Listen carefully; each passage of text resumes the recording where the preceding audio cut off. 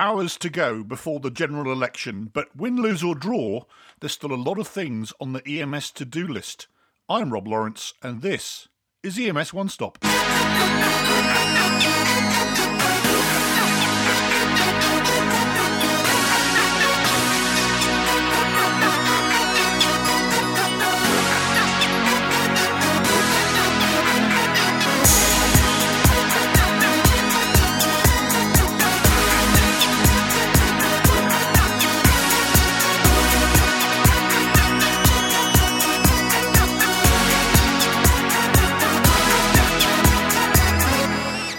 Hello and welcome to One Stop Extra. On today's podcast, I will deliver a full narration of my article that originally appeared online at ems1.com or many other social media platforms. Additionally, I will welcome a special guest to have a quick chat on the subject and see if we can pull out any takeaways. Before I do today's read, I would like to introduce and welcome Chief Bruce Evans. Chief Evans is the fire chief at the Upper Pine River Fire Protection District. But most importantly, Chief Evans is the president-elect of NAEMT. So I'm delighted to say on this show, I have somebody that we know will be president next year. So that's really cool. Also, I'm going to mention that Bruce is also appointed to the National Academies of Medicine and sits on their preparedness committee. And hopefully that knowledge will come up a little bit later. Bruce, welcome and thank you for joining me this afternoon. Well, thanks, Rob, for having me. I've invited you on because, as I said, I know you're going to be president. So congratulations on becoming president next year. But you've been president-elect for a while. So you've had the chance to, shadow Matt, to be a part and parcel of the NAMT, management, shall we say. But, how are you preparing? What are you doing now in order to get ready to take on the top job?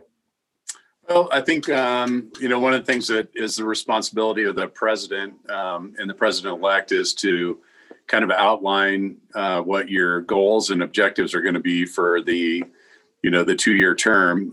So at NAMT, we do 2 years as the president-elect, and then we do 2 years as the president, and then 2 years as immediate past president. And, I have about 5 goals that I kind of articulate in the NAMT national meeting that I want to get done in my tenure. And, that preparing for that kind of requires you to line up the right folks in the right committees, assign the liaisons to the different agencies that NAMT routinely interfaces with, and then, articulate to the board and make sure that the board's on board with your vision. And, that's part of the leadership is to get people to follow what you've laid out for them. And I think I've laid out a fairly aggressive schedule for the next 2 years. I think Matt, in his expertise, is really, phenomenally knowledgeable about billing. I'm going to really focus on leadership and mentoring and trying to get the next generation prepared to kind of take over these spots. That's really exciting, actually. And we've had this discussion already, but I hope as your time goes on, you will come back and certainly join me to comment. We'll also line you up to talk to Messrs. Ceballero and Grayson as well on their show. Obviously, having the leader talking about leadership is really cool, and I certainly look forward to that. So thank you for those opening comments, but let's just take a minute. I hope you're sitting comfortably, Bruce, and we're going to listen to this week's article narration in full. Challenges for the road ahead, no matter the state of pandemic and politics. The final weekend of political TV ads is upon us, possibly. As we all know, next week's election day doesn't mark the beginning of presidential, Senate, gubernatorial, sheriff and locally elected officials, too numerous to mention polling, but the end. Voting closes, counting starts, and the need for public safety vigilance, rapid reaction and response continues. Tensions are high and the potential for civil disorder exists. All in the week where we climb the third peak of the COVID-19 surge. In fact, we could be facing a violence and virus super spreader week ahead. As Winston Churchill once famously said, this isn't the beginning of the end, it's the end of the beginning. And a lot will be asked of us operationally over the next week, particularly if any of the variables and factors take a turn for the worse. High on the to-do list this week has inevitably been those preparations usually employed when the long-range radar indicates a storm is coming and essential actions need to occur. By now, I'm sure emergency planners and emergency operations centres, if they ever closed, have issued their incident action plans in the event of any disturbances on, around or after the election. A further consideration leading up to Election Day is the weather. The northern states are now seeing cool to freezing weather and snow on the ground. This places citizens attending rallies or protests at increased risk of cold weather injuries or hypothermia. Vaccine or not, the pandemic and its consequences will continue into 2021. Once out of Phase 3 trials, the logistic effort to distribute, administer a COVID-19 vaccine will take a long time to roll out. Any political claim that we are home and dry should be treated with a grain of salt for the next year at least. This places us all on the footing that we will still be in this continuous operation until this time next year. As Ray Barashansky noted, this is a marathon of sprints. Leadership and the continued energy of leaders is still required. A simple check of the NEMSIS TAC public-facing charts demonstrates that our overall call volume continues to plummet. As we all know, despite our best efforts to gain payment for our pandemic levels of treatment in place, income must surely be following the downward trajectory. Federal bailouts have come our way, but this week's announcement that no relief this side of the election represents a further fiscal blow. States and cities are also experiencing the hit and are issuing warnings of massive budget deficits. As line items are cut and reduced, the public sector and public safety and their bottom lines inevitably come into sharp focus. We're already seeing signs of reduction, furlough and threatened layoff. No matter the political colour of the new administration, the lack of available income will inevitably impact the amount of available tax-based funded responses. Politics or not, recruitment and retention have come into sharp focus as money and workforce availability have become too tight to mention. NAMT President Matt Zavadsky, Chief Strategic Integration Officer at MedStar Mobile Healthcare in Fort Worth, Texas, reminds us that perhaps we don't have a paramedic shortage, but a maldistribution of the workforce. This is borne out to a degree as we see stories in the trade news of the inability to recruit in one area despite the large sign-on bonuses, contrasted against other areas where hiring freezes are being enacted. Perhaps we are seeing the beginning of market forces at work where a buyer's market is evolving and the employee will determine the hourly rate they will work for versus accepting the standard offer from the employer. This is a challenging proposition given the market is funded by reimbursement and those with funds, government and insurance companies, and they set low rates and contest payments at every turn. I didn't intend to be a Donald Downer or even a Joe Joyful, but to tell it as it currently is. The challenges may seem insurmountable, but we're all in this together, globally. The items covered in this article are staples that we will have to continue to contend with no matter the results of the election. To some degree, some of those issues have always been in place, no matter the state of pandemic and politics. Next week, I will examine the state of play, the balance of politics, and identify the legislative road ahead.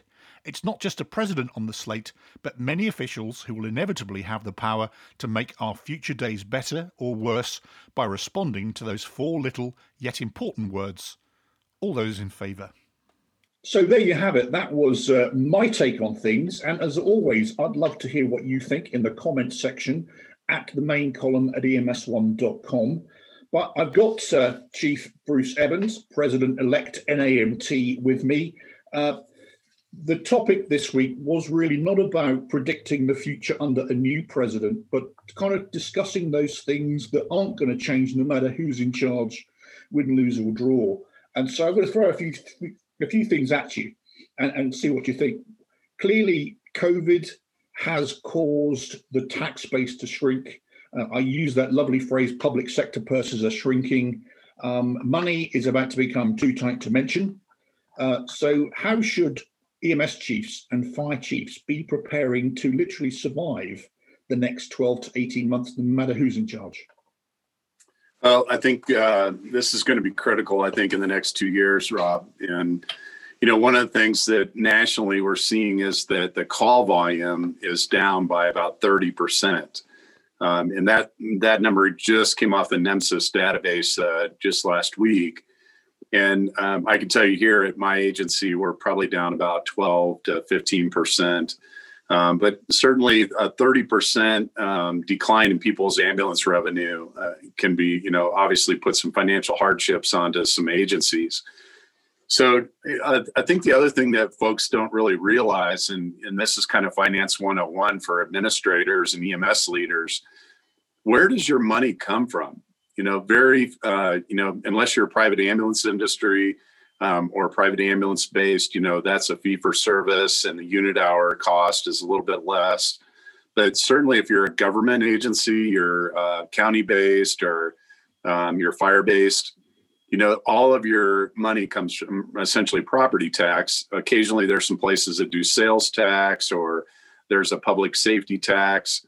But when you start getting down to property tax, which funds a lot of, public emergency service providers, the big portion of that where you get a bigger piece of the puzzle is from commercial property tax.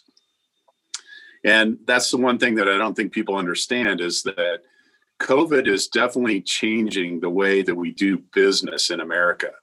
For example, you might have been getting tax money from a office complex that was also charging rent to somebody that has now transitioned all those workers to be working from home. And that might be additional money that was being spent on gasoline and fuel for the highway tax that a car was filling up at the gas pump. And all of those revenues are going to decline, especially that chunk of commercial real estate. If I run a call center, for example, and I have 100 employees in there, and I know that I can now transition those call center employees to work from home, and I don't have to pay common area maintenance fee, I don't have to pay utilities. Maybe I up their wages a little bit so that they can pay their own internet bill or get a higher speed internet, then they can work from home. That's commercial property assessment that is no longer going to be coming in to public safety coffers, which is huge.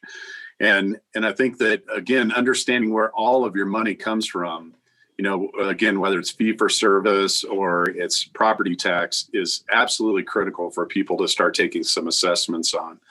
The other thing is here, in my agency, we're branching out and doing a lot of other things and trying to find other revenue sources. So like I would tell you that, we're about a $4.2 million operation. And this year, it looks like we're going to probably bill out almost $1 million in wildland fire response. And, again, that's almost a fourth of our budget. So we have to be a little creative on how to do that. And then certainly we're jumping into ET3 and looking at treating non-transport revenues. So there's a lot of things to unpack there. And as you said, you're going to be focusing on leadership in your new term. And, leaders are going to have to step up to the plate.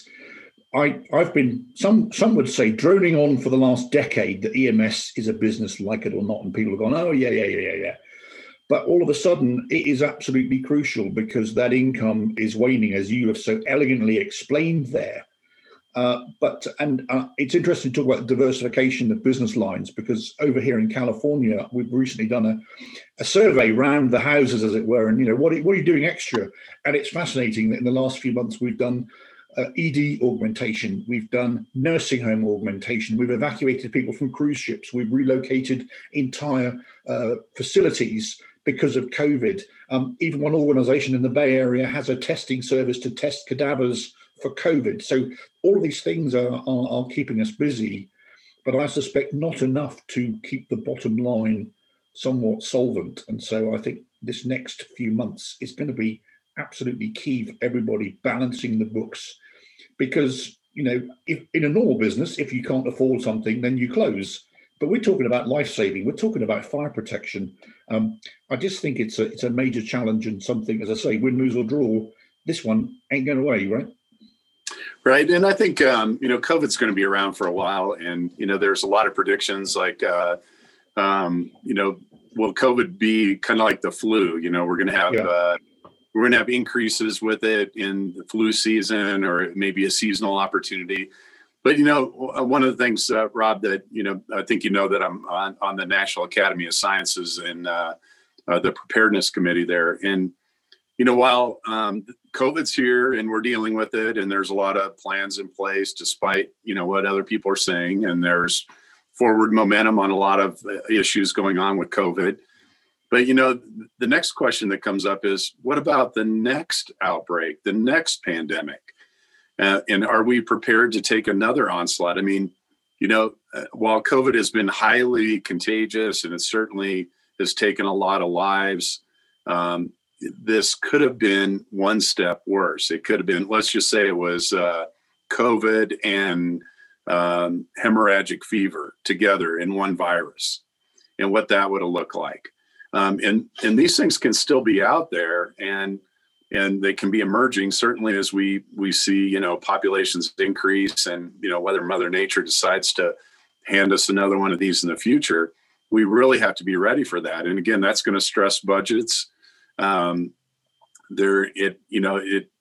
one of those things where you have to ask, what is coming next? And, so many people are so fatigued at dealing with COVID now, they can't even really fathom to say, okay, well, what's next?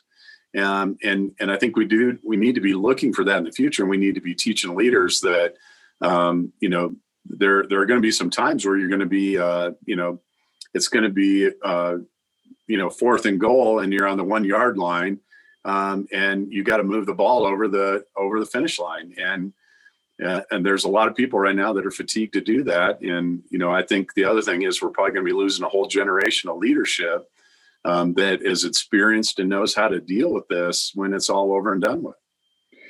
That was a fantastic answer. And we have a lot of Australian and UK listeners, by the way. So let me just translate that we are scrumming down with 5 yards to go before the try line. So I'll just explain that to others that are listening in Australia and the UK.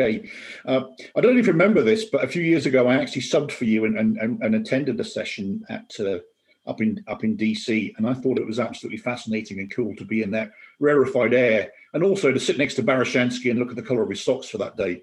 But even so, it was a great experience. But the institutes were also considering the orders of vaccination and who had priority. And so I'm guessing you played a part in that piece, and obviously advocating to make sure that we were at the top of the list or somewhere near the top of the list. Right. And, so first responders and medical people and most of the plans, because those did go out to the state, so the states do have the opportunity to edit them and change the priorities around a little bit. But from a national level, first responders, healthcare workers, and then people at risk.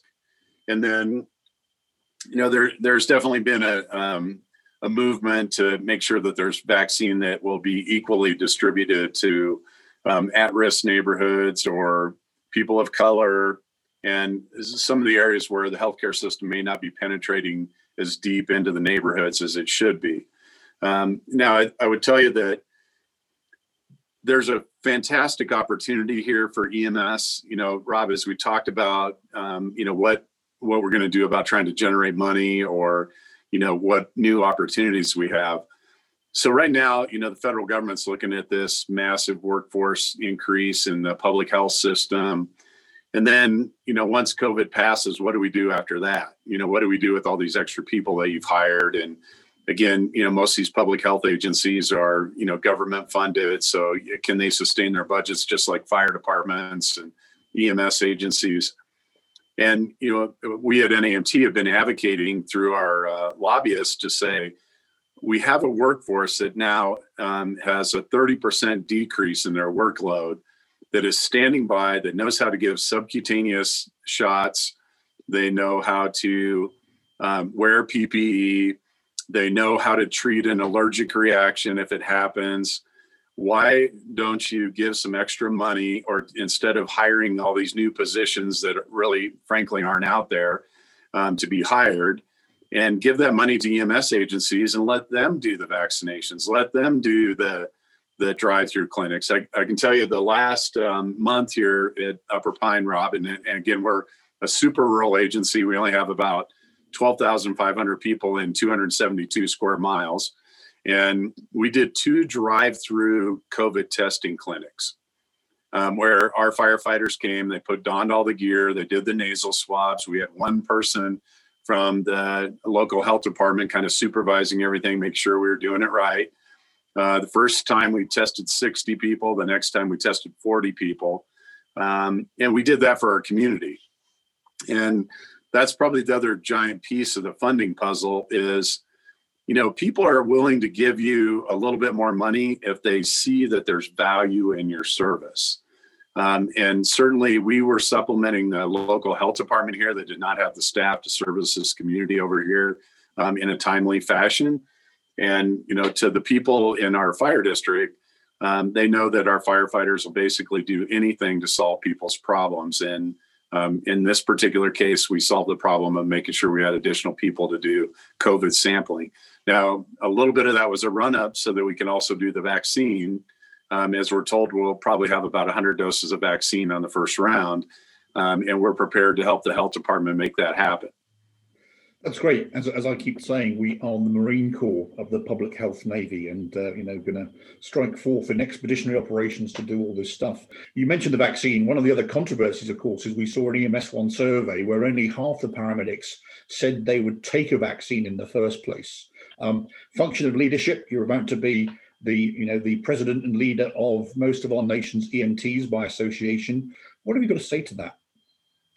So I would tell you, I respect the anti-vaxxer philosophy. I get it. But however, I think that I would just tell you a little bit about the vaccine program we have here at Upper Pine. So early on in the COVID outbreak, I supplied the Prevnar pneumonia vaccine to all of our employees that were over the age of 45.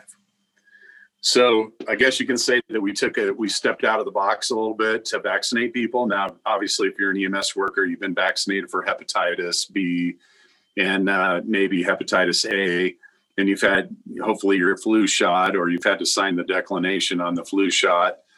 But we took the extra mile and we bought Prevnar and the Pneumovax vaccine for all of our employees that, like I said, were over the age of 45. So here's the, an unbelievable story about that is that, again, as a vaccination, it's good for 9 or 12 types of bacterial pneumonia. How many times are you in the back of the ambulance with a patient that may be COVID that also has a co-infection? So interestingly enough, some of the statistics are showing that the ones that are admitted in the ICUs are actually have a co-infection. So they have bacterial pneumonia and COVID, or they have COVID and RSV. So it's very interesting to see that now. And again, we have a proven vaccine that prevents, that gives you that extra piece from getting exposed to a bacterial pneumonia in the back of an ambulance where you're essentially in a truck that has very poor airflow. And even if you have an N95 mask on, you're, like I said, you're in a small 8x8 box where there might be a patient that, is aerosolizing those bacterial virus. And I think it needs to be there. So I'm happy to tell people that we're leading from the front by offering those vaccines to our people, and that we're strongly encouraging our folks to get it. But I know that there are people out there that have religious views, and they may have a personal experience where things have gone bad with the vaccine. I would tell you that my stepfather, who was an EMT in central Iowa during the 80s, got the swine flu vaccine. And he was a Air Force medic in the Air National Guard in Des Moines. And he came down with Guillain-Barré.